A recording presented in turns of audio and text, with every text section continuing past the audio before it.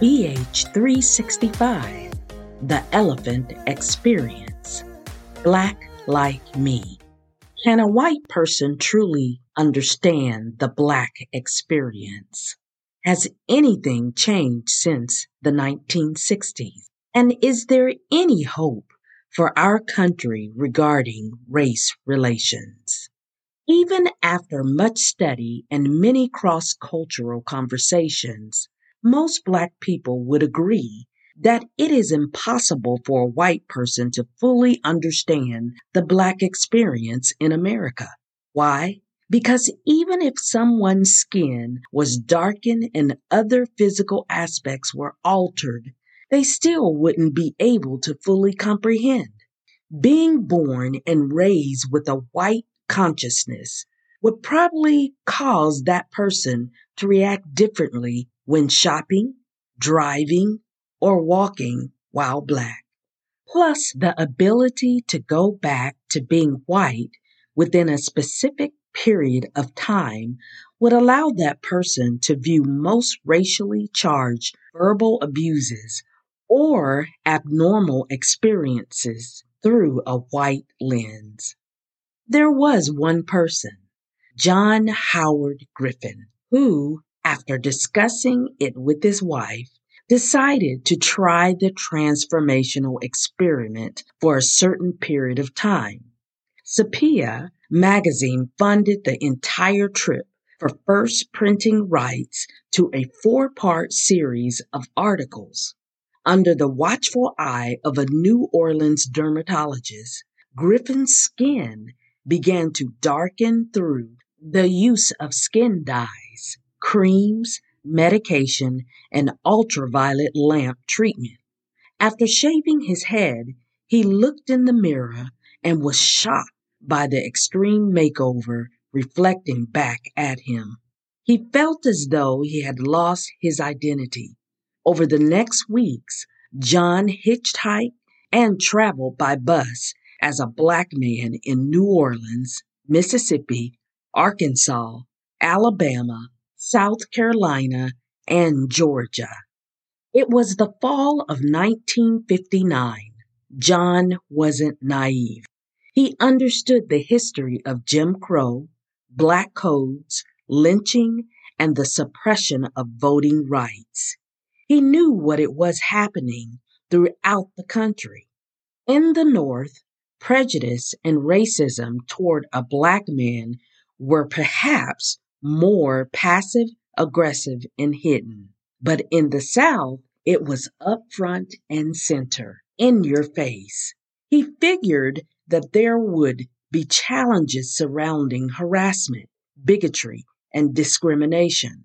But once he stepped away from the mirror and went back outdoors, he was absolutely stunned by the magnitude and scope of the impediments and the level of insult when trying to accomplish the most basic elements of living: using the restroom, getting something to drink, finding a place to sleep, and cashing a check or finding a job.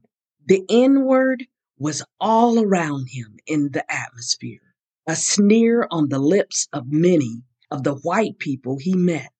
He met some genuinely good-hearted white people and wrote about those unexpected encounters.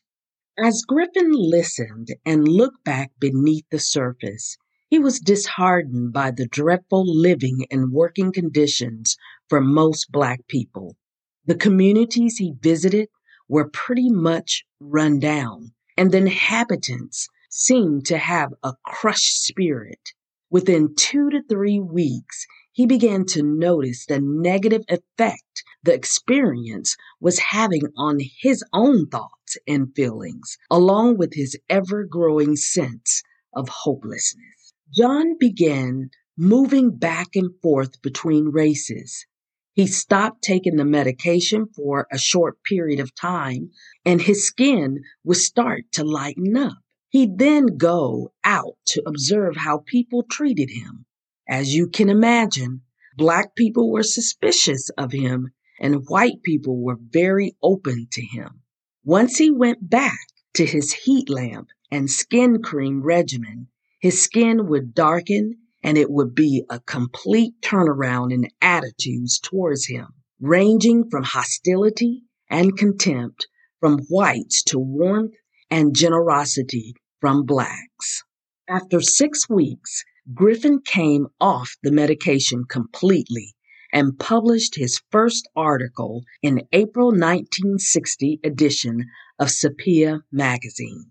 The news spread internationally, with a mostly positive response pouring into his home.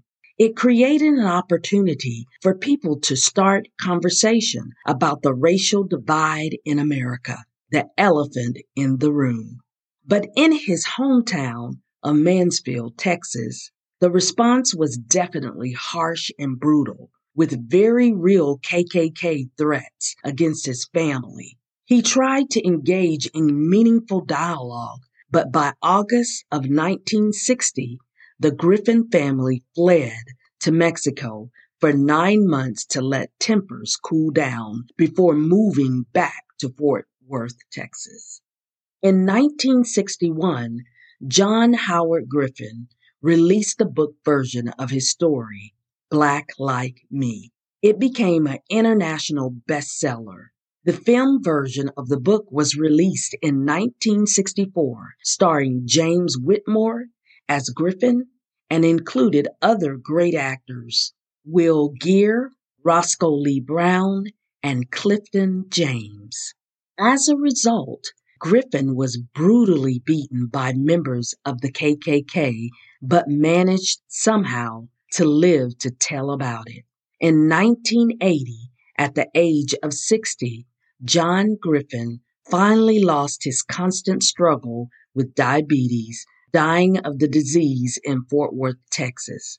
The rumors that the skin-darkening drugs gave him skin cancer and caused his death are untrue.